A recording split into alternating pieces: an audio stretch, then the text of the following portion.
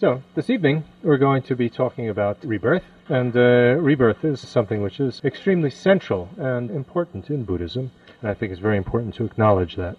Let's first look at why it's important, evidence why it's important.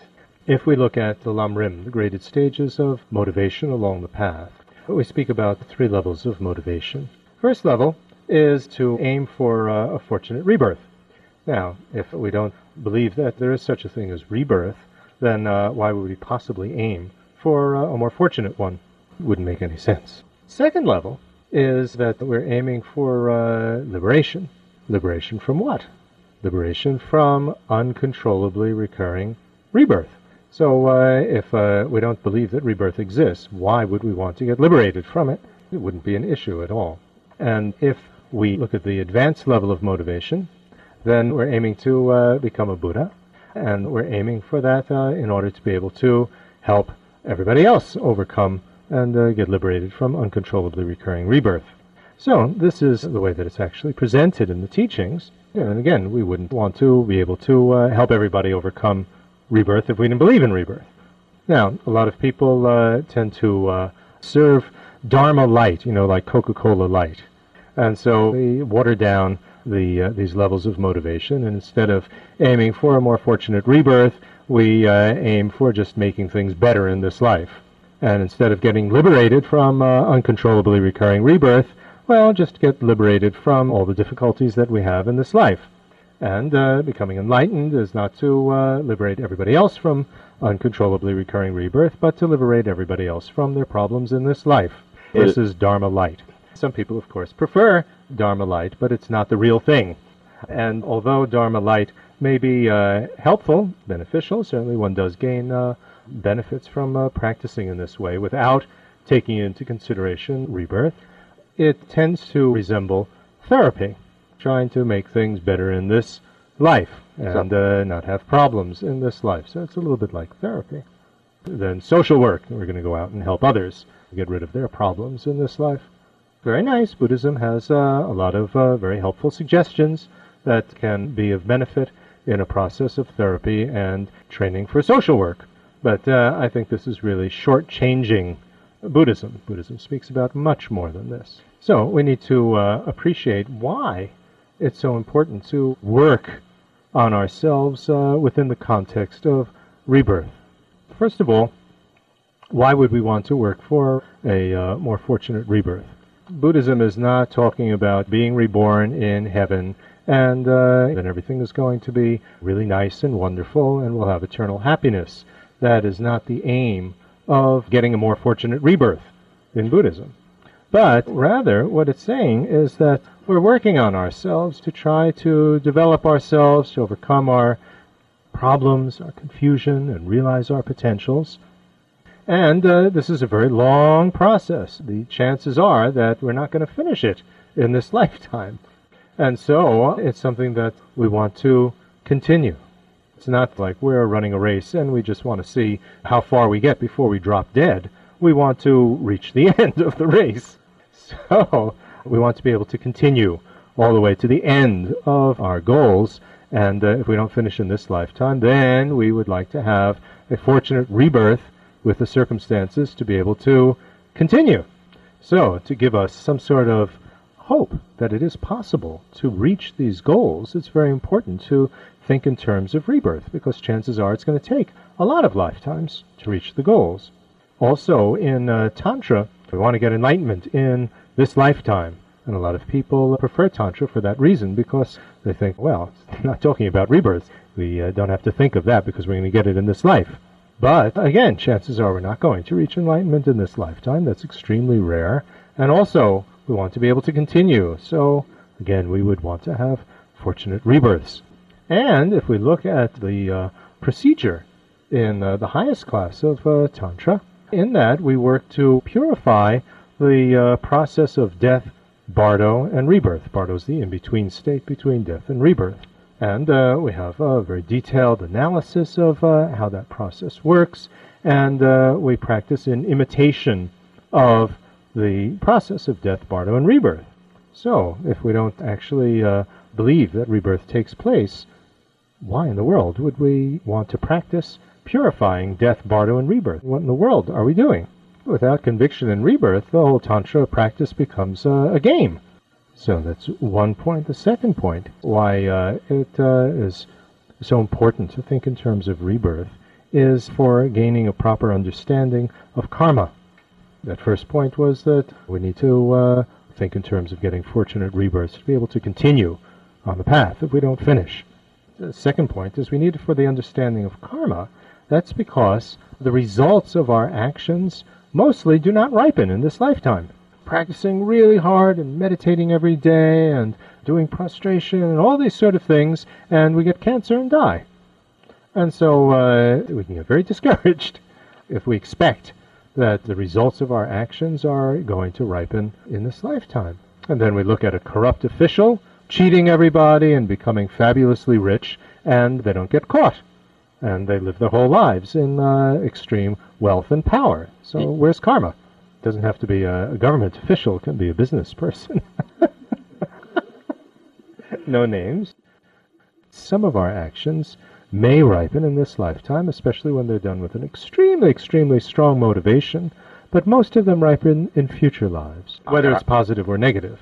I mean, there are certain things that we do in this lifetime, like build a house, and then you experience living in the house, which is a result of building the house. We shouldn't think that cause and effect doesn't work at all in this lifetime. But we can work very hard and get a very good university education, and we don't get a job.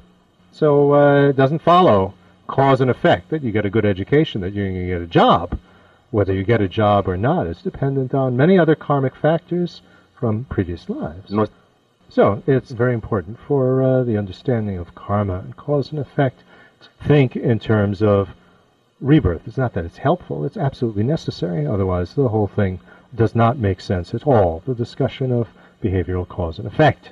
Otherwise, we're left with a very different view of what happens in life. You went to the university and you got a job or you didn't get a job. Well, what did that depend on? Either it depended on luck or it depended on God's will. And since Buddhism says that there are many problems in terms of both of those possibilities, then the discussion of rebirth and past lives and so on is the only real way of explaining it. Not only that makes sense, but that gives us some way to affect what happens to us in the future. That's the important thing. I mean, you could live thinking that everything that happens is just on the basis of luck or God's will. And there are certainly many societies that think that way. But that doesn't leave very much room to take responsibility oneself for what happens. The next point, why rebirth is important, is in terms of the meditations for developing love and compassion, starting with recognizing everybody as our mothers in previous lives. The full Dharma version is they've been our mothers in previous lives. Dharma Light version is that, well, anybody could take us home and be kind to us and give us a place to stay and feed us like a mother would do. Anybody in this room, anybody on the street, anybody could be like that. And the Dharma Light version is very helpful, and it enables us to see that everybody has the possibility to be kind to us, and that we could be like that to anybody as well. We could take anybody home into our house and feed them. Right? Opens our heart out to others, but it opens our hearts out to other people. And even within people, it is limited pretty much to grown-ups. You don't quite see that the baby could take you home and take care of you and feed you. The baby could act like my mother. But the serious limitation here is, what about the cockroaches? Can you see that the cockroach can be like a mother to me and take me home and feed me? And that I could be like a mother to the cockroach and take the cockroach home and give it a nice place to sleep and feed it? No, that's Dharma Light. The disadvantage of Dharma Light. So, although there's no need to throw away Dharma Light, it has serious limitations, and that's not really getting us into the full scope of the Buddhist vision, opening our hearts up to all beings, not just adult humans. The next point is that if we think just in terms of this lifetime, then we tend to identify quite strongly with our own situation. That we are young, we are old, that we are a man, that we are a woman, that we're Mexican, that we're German, that we're African. We tend to identify with our own situation, and it's not so easy to empathize with other situations. We tend to feel I can only really relate to other Mexicans or other people from my religious background, or I can only really relate to people my own age or my own sex. It's absolutely normal that people think like that. But if we think in terms of rebirth, then we've been every age. Sometimes we've been young, sometimes we've been old, we've been both male and female, we've been different types of nationalities, we've been different life forms, not always human. And so because we have a much broader concept of ourselves, then it allows us much more easily to develop compassion for others in situations that are different from what we're in right now. And we don't tend so much to identify solidly with what we are now as our solid identity.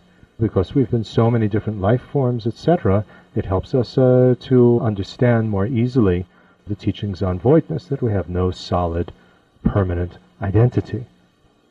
Further point is that when we think of rebirth, that implies beginningless mind.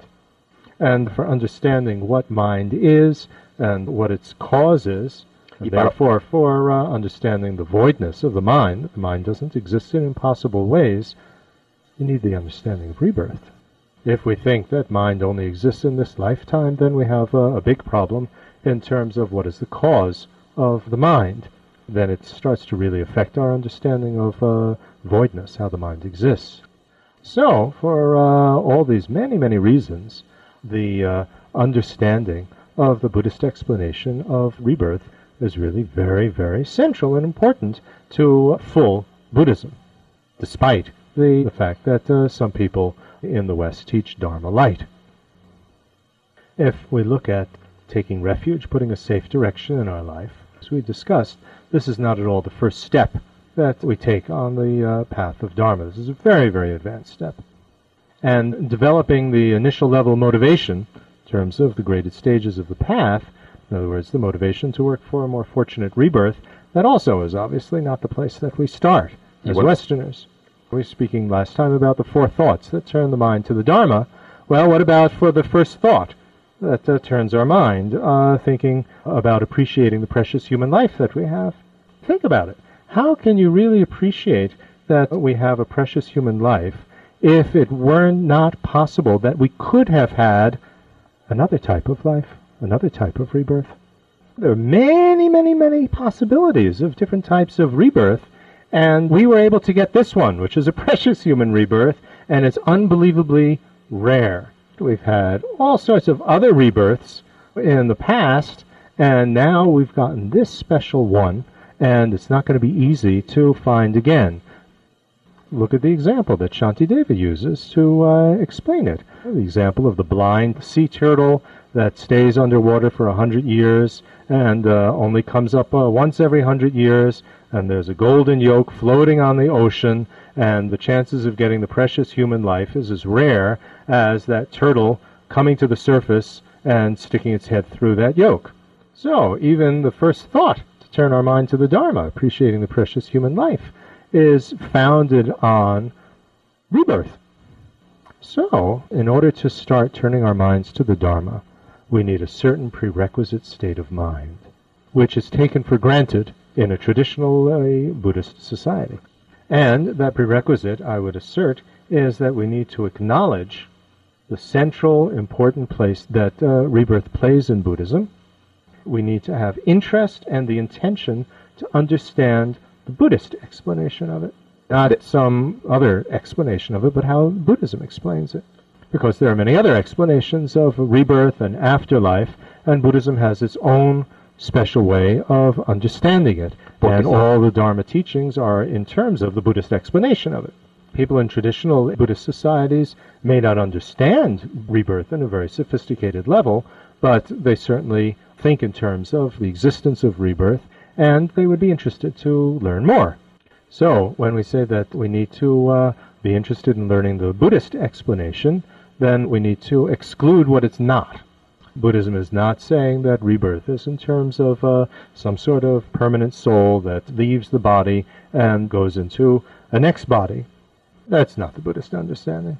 Nor is the Buddhist understanding that we are dealt lessons to learn from some higher being or higher authority, like being dealt cards in a hand, and once we learn our lesson, then we'll go on to a better rebirth, and we'll continue to have a rebirth in the same situation till we learn our lesson. And implicit in that explanation is that rebirth is constantly getting better and better and better. Once you learn this lesson, then you go on to a higher state and learn the next lesson.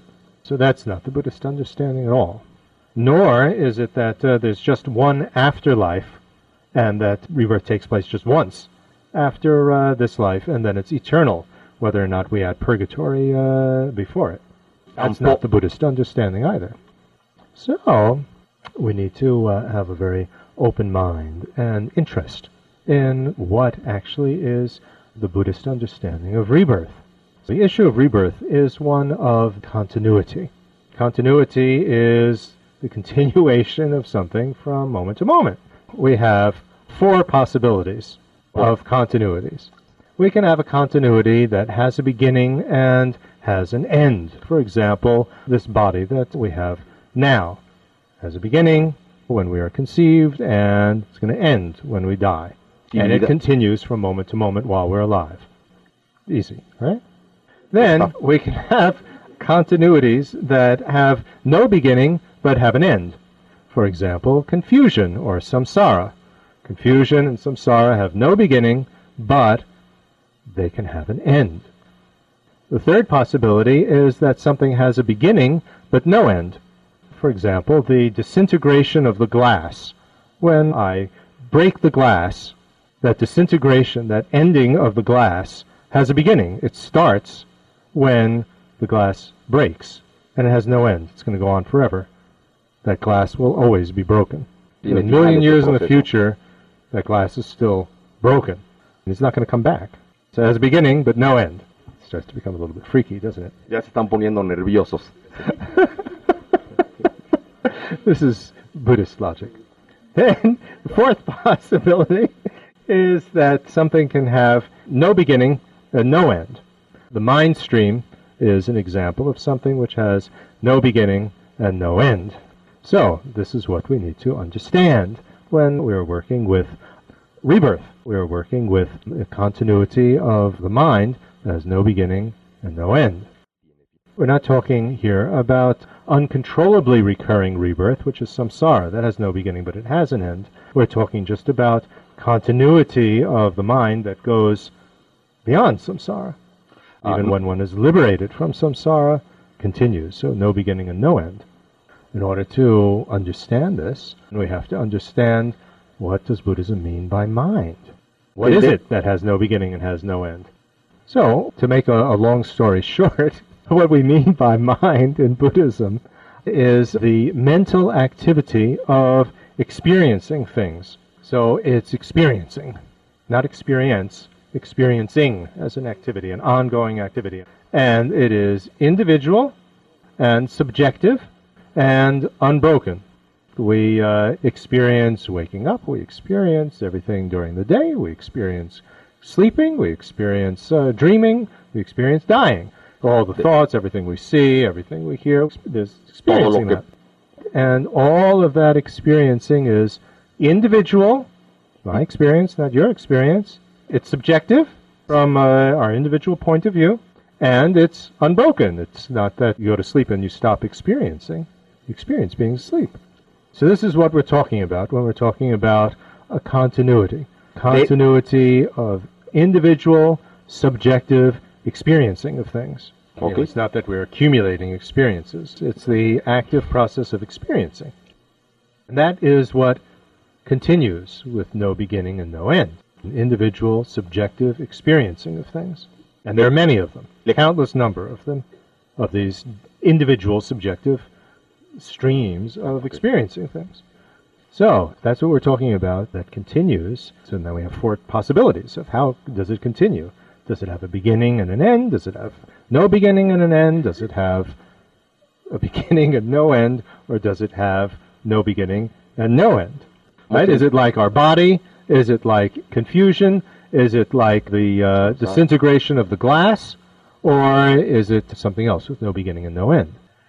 Continuities need to continue as the same category of phenomenon. Otherwise, it's not a continuity.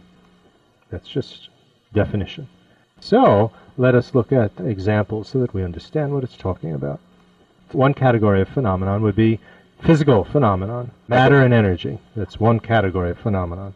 So, we can have a continuity of physical things, and the continuity will be of things in the same category. They'll all be physical or energy things. A seed can transform into a tree, that can change into wood, that can transform into a table can transform into fire and ashes. So there's a continuity here of similar category of phenomenon. Then we can also talk about subjective individual experiencing of things. Interest, that can turn into attention, then that can turn into annoyance, you don't like it anymore, that can turn into boredom, that can turn into tiredness. So, like this, each of these are phenomenon in the same category. They are all individual subjective ways of experiencing something. So that's a very different category of phenomenon than something that's physical. Anger cannot transform into a table, and wood cannot transform into anger. That's very profound, actually. It underlines the fact that we're talking about something quite different from physical things when we're talking about mind. We're not talking about the brain and the chemical processes and the electrical processes. We're not talking about that. We're talking about individual subjective experiencing of things. We're not talking about one chemical situation in the brain changing into another chemical situation. Things have to continue in the same category of phenomenon. Then, if that's the case, how does the continuity work? How do we relate this to our life and rebirth? What are we talking about here? We can have a model according to if it were a continuity of physical phenomenon. If you speak of a physical continuity, there can be the sperm and the egg of the parents transform into the body of the baby, and the body of the baby transforms into the body of the adult, and part of that body of the adult, the sperm or the egg, transforms together with something else into the body of the next generation. So is that what is happening? When we talk about rebirth, is it just from one generation to another, or what? Because body is a continuity from the parents. The genetic code, all that sort of stuff. That is a continuity from parents. You don't have to think of previous lives to explain that. But is it the same with experiencing? Individual, subjective experiencing. But is it the same with experiencing? Individual, subjective experiencing. Think about that. Is it? Our parents' experience, part of that becomes our experience, and our experience will continue because part of our experience will become our children's experience? Is it the same thing? Think about it. Well, we could say part of it if we're talking about experiences, like you're accumulating experiences. Our parents experienced the Second World War and the Depression, and we can learn from their experience something, and it has affected our lives. But we're not talking about that. We're talking about individuals subjectively experiencing things, not experiences. Now, we could say that our being able to experience things individually follows from the fact that our parents were able to experience things individually. Because our parents experienced being alive, we can experience being alive. If our parents didn't experience life, we wouldn't be able to experience life. So you could say that. The Buddhist method is to explore all the possibilities. It's very important to do that. Okay, so it's not that. The point is that our parents' individual subjective experiencing of things does not change into our individual subjective experiencing of things. We experience the exact same thing that our parents experienced, but in a different way, because our experience is individual and subjective, and it's not a transformation of our parents' individual subjective experiencing of the same thing. You follow? That's really very important, Because that's the way that we disprove that mind comes from the parents, the way that the body comes from the parents. If you just leave it with the words mind and body, forget it. It doesn't make any sense. My individual subjective experiencing of things is not a continuity of my parents' individual subjective experiencing of things. Let that sink in for a moment. Experiencing is individual and subjective.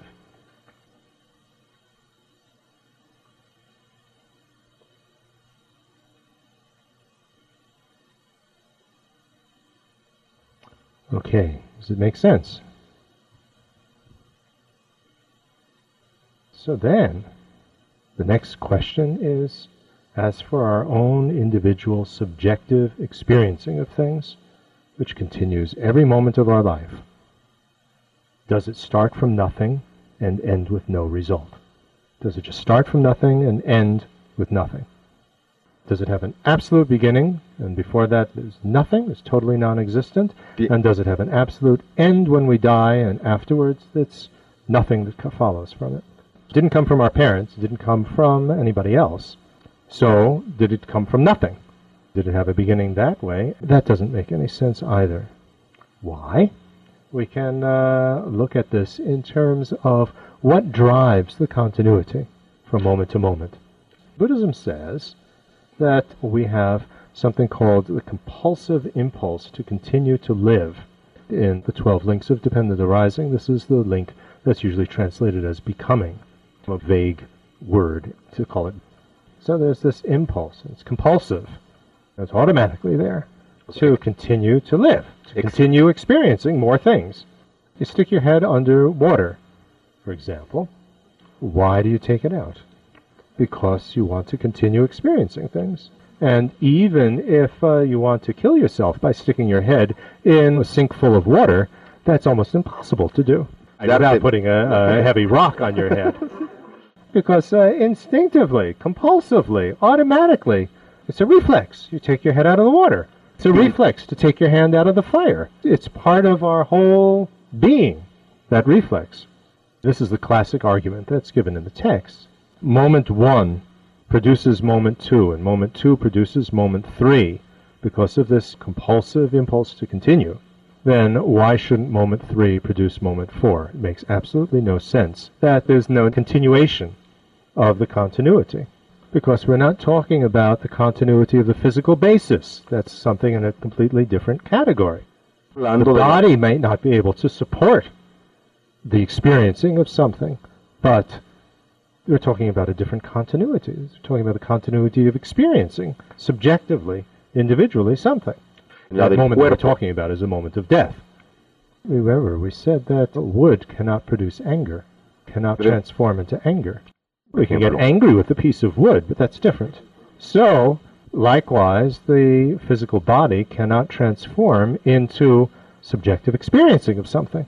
We can experience something based on having a body, but the body doesn't transform into experiencing something. So, that's similar. If we don't have wood, if wood is no longer present, that's not a reason for saying that you can't have anger, because the anger is coming from something else. You may not be able to get angry at that piece of wood if the wood isn't there, but that doesn't mean that you can't have anger. So, just because the body is no longer functioning, the brain is no longer functioning, doesn't mean that there's no continuity of experiencing, subjectively experiencing. Because we may not have experience of things based on chemical stuff that's happening in the brain, but it could be based on something else. It's not that chemical interaction that transforms into the experiencing. So the only thing that logically follows is that because that moment of death has that compulsive impulse to continue, it's going to produce another moment of individual subjective experiencing of things, even if it's no longer on the basis of this physical body. And the exact same argument goes for the beginning. If we say that experiences of things starts only with the presence of the joined sperm and egg, it's very difficult to say when exactly it would start. But let's say we say that it starts at that moment of conception. It's very hard to say that, well, it didn't exist before because there was no joined sperm and egg to support it. So the only conclusion that we can come to that's logical is that the first moment of subjectively experiencing things on the basis of this physical body, that is the successive moment from a moment beforehand of subjectively, individually experiencing things not on the basis of this body. The same thing with last moment of death. The only logical thing is it produces the next moment of continuity of the same individual subjective experiencing. Why? Because both the first moment of a lifetime and the last moment of a lifetime both have compulsive impulse to continue existing. And cause and effect makes no sense if this works in a cause and effect sequence throughout our life, but not a cause and effect sequence of the first moment or the last moment. Survival instinct. So, these are the logical arguments that we need to work with. Now, we're talking about the continuity of individual subjective experiencing of things. Well, what is this subjective aspect? There are two models, two possibilities. There may be more, but we can talk about two. Two possible models of how a continuity with a subjective aspect to it could continue. There's two possibilities. One possibility would be like a conveyor belt, the moving belt at the airport that carries your luggage. So there's continuity of experiencing, which is like the continuity of this moving belt, and that me, that's the focus of the subjective aspect, is like a piece of luggage moving on this belt. Experiencing things, experiencing moment to moment, and there's some thing which is there being carried along, which is me, and that is making it individually my experience, my individual experiencing of things. And that's not the way it is, according to the Buddhist understanding. The other model is the model of a movie, motion picture.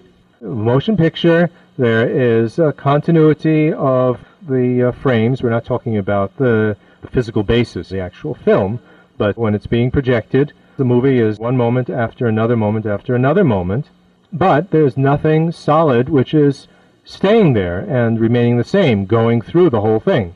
But movies are individual, aren't they? And we can label the movie, for instance, Star Wars. There's no little stamp Star Wars that's there in every moment of the projection. Star Wars is just a conventional way of referring to this continuity of scenes. It's a way of defining or describing the individuality of this movie. So, the conventional me is just like Star Wars. There's a continuity of individual experiencing things, and if we want to put it together and describe and define the individuality of that, we would say, me, not you, me. Now, Star Wars is not the title Star Wars, is it? It's the movie, what the title refers to. So, similarly, me is not just a word, but it's what the word refers to. It's what the label refers to. So that's how we define or describe the individuality. Me. We can label it me. So when there is an individual subjective experiencing of things, it arises or happens with the feeling of a solid me, separate from the experience who's experiencing it. Now I'm experiencing a good mood, or now I'm experiencing a bad mood. Now I'm experiencing happiness, now I'm experiencing unhappiness. It feels like that, doesn't it? But there's no such findable thing. It just feels like that because of confusion. Or to be more precise, because of confusion, we believe that I actually exist. And it's because of the habit of confusion that we feel like that. It feels as though there's a solid me, separate and experiencing the experience. So, since there's no such findable thing as a solid me, separate from experiencing, and which is doing the experiencing, that separate me, solid me, has no solid permanent identity as a human being, or as a male, or as a female, or as a cockroach, or whatever, although it's individual. It's a very important distinction between having a permanent identity and being individual. I'm not you. My experiencing is not my parents' experiencing, but it's over a zillion lifetimes, and that individual experiencing isn't set as being a human one, or a male one, or a cockroach one, or a female one. but it's individual. And the type of body that it is based on in any particular lifetime, well, that's the result of karma, of actions. What do you do with experience? So, when we talk about rebirth, what is it that continues from life to life? The Buddhist way of understanding. It's the individual, subjective experiencing of things. That phenomenon goes on from lifetime to lifetime with conventional me as what can be labeled onto it to organize and refer to it. This experiencing of things is according to karmic potentials, tendencies, and habits. So that's also continuing. If we look at the explanation in Highest Tantra, talk about different levels of experiencing things. And so we speak of the subtlest level of experiencing things that's sometimes called the clear light mind. And also there's the subtlest energy, which supports the experiencing of things. This is what continues. It's these two things, basically. The subtlest level of experiencing and the subtlest energy that supports the experiencing. And conventional me can refer to that, to its individuality in terms of the convention me. So that's what continues. No beginning, no end. But also from no beginning, coming with it is confusion and what comes from that, the karmic potentials, tendencies, and habits. The karmic things come from the confusion. But that confusion and the karmic potentials, tendencies, and habits, all of those, although it has no beginning, can have an end. They can be separated out because you can have that experiencing of things with understanding of reality, which is the exact opponent of experiencing things with confusion. So, even though confusion has no beginning, and is part of this package, it can be gotten rid of, so it can have an end, because it can be replaced in such a way that it doesn't return. So, when we're talking about rebirth, uncontrollably recurring rebirth is with this confusion and all the karmic stuff that has no beginning but can have an end, whereas when we talk in general about continuity of mind, that goes into enlightenment as well, free from the confusion and the karma. So, if we can start to think like this, in terms of beginningless and endless continuity of subjectively, individually experiencing things, then if we don't get rid of the confusion that's with it in this particular little lifetime, then, well, of course, we want to continue, because it will continue. So we want to get the best circumstances to be able to work on it further.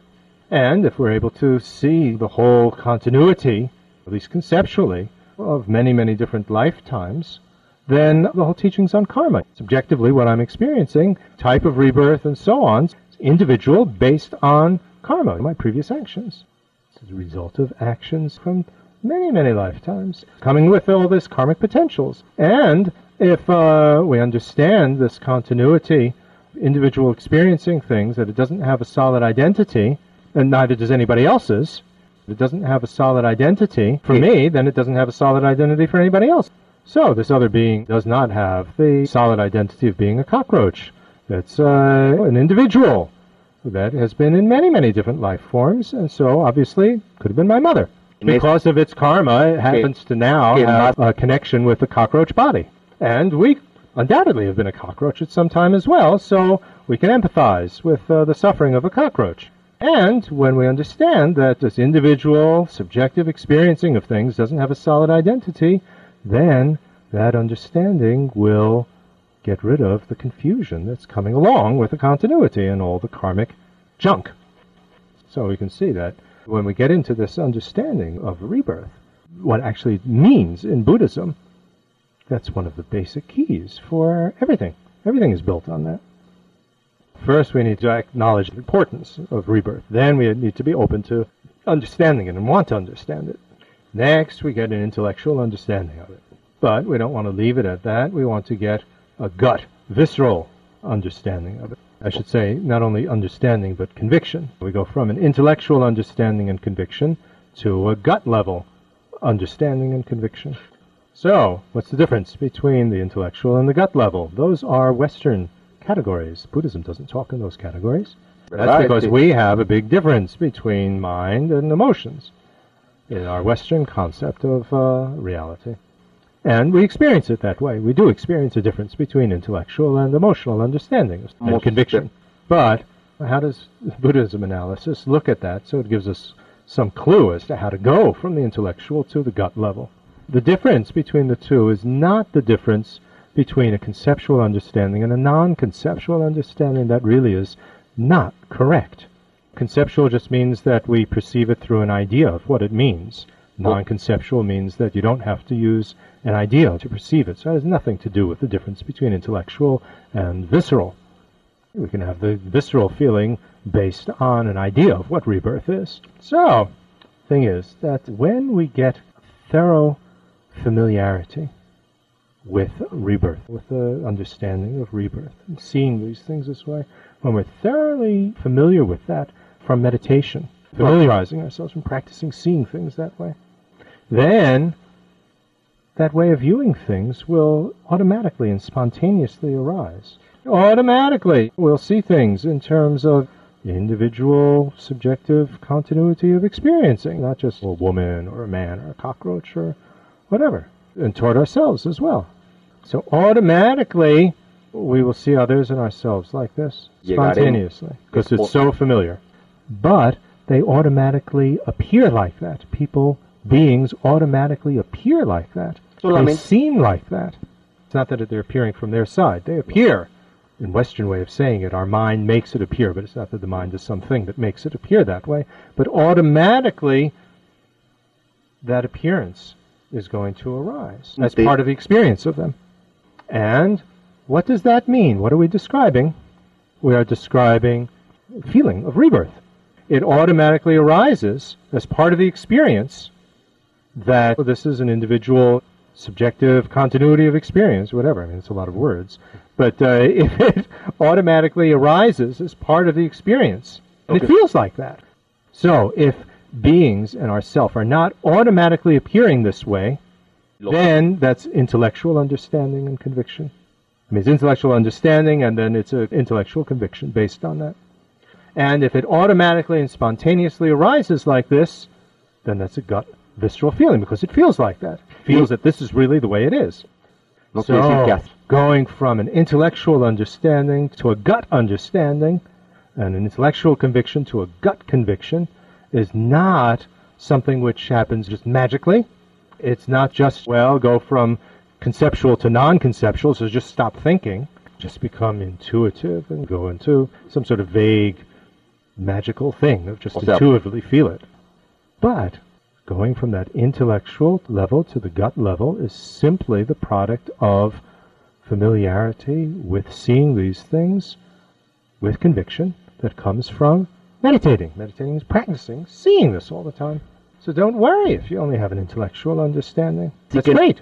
Don't worry about that. A lot of people complain, I only have an intellectual understanding. It's a great accomplishment to have an intellectual understanding. So the point is to meditate, to familiarize ourselves, to see things that way over and over again, not just sitting in your meditation, but seeing the people on the street, seeing the people in your house, seeing the cockroaches in the garden, seeing everybody. And through that repeated familiarization, eventually, automatically, things will appear that way and it will feel like that. So, you could ask, isn't that brainwashing? And you'd have to say that, yes, the process of brainwashing with, let's say, communist propaganda and brainwashing with Buddhist propaganda is the same. And you'd have to say that, yes, the process of brainwashing with, let's say, communist propaganda and brainwashing with Buddhist propaganda is the same. Because after a while, you really feel that the communist propaganda, if you've seen that all your life and you really have gotten into it, you really feel Tibet is part of China. So it's very important not to say that, well, if I really feel it on a gut level, intuitively, then it's true. There's a big difference between the Buddhist brainwashing and the communist brainwashing. Remember we spoke about the difference between confusion and understanding. When we examine correct understanding, it can be validated. It stands up. The more and more we examine it, the more we see that it is true, and the more that it brings happiness. And the more we examine confusion, the more we see that it doesn't stand up. It's not true. And thinking that way with confusion brings unhappiness and suffering to self and others. So there's a big difference between the Buddhist brainwashing and the Communist Chinese brainwashing.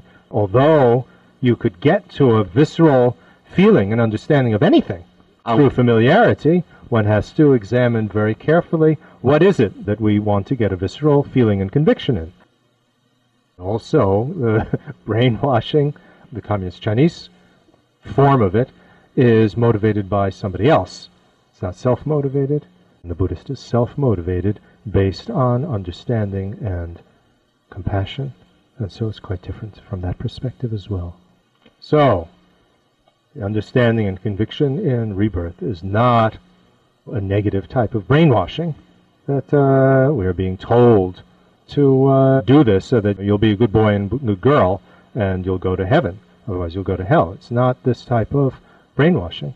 Rather, it is based on understanding the importance of rebirth, and importance of correct understanding of the Buddhist explanation of it, and conviction that it actually is true. And we understand, we see what are the benefits of seeing things this way and feeling this way in terms of karma, in terms of compassion for everybody, in terms of liberation, etc. And based on that, then we work to familiarize ourselves with it. It's not a negative brainwashing, but it is a familiarization process. That's meditation. It's self-motivated, based on compassion, based on seeing the beneficial results.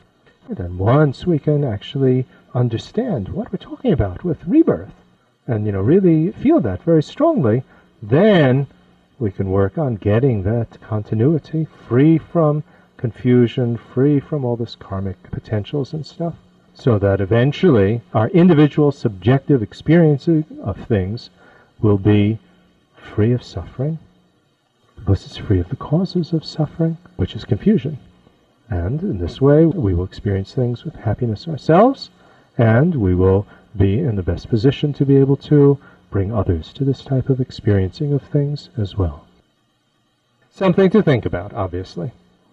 But hopefully, with this type of presentation and outline, it gives you a clearer idea of how to approach the subject. And if at the end of this lecture, you come away with at least the feeling that, yes, rebirth is a very important thing in Buddhism, and I don't want to just have Dharma light, but let's get the real thing. With appreciation of that importance, then you have some more interest to go and really work with this material, because it really is central.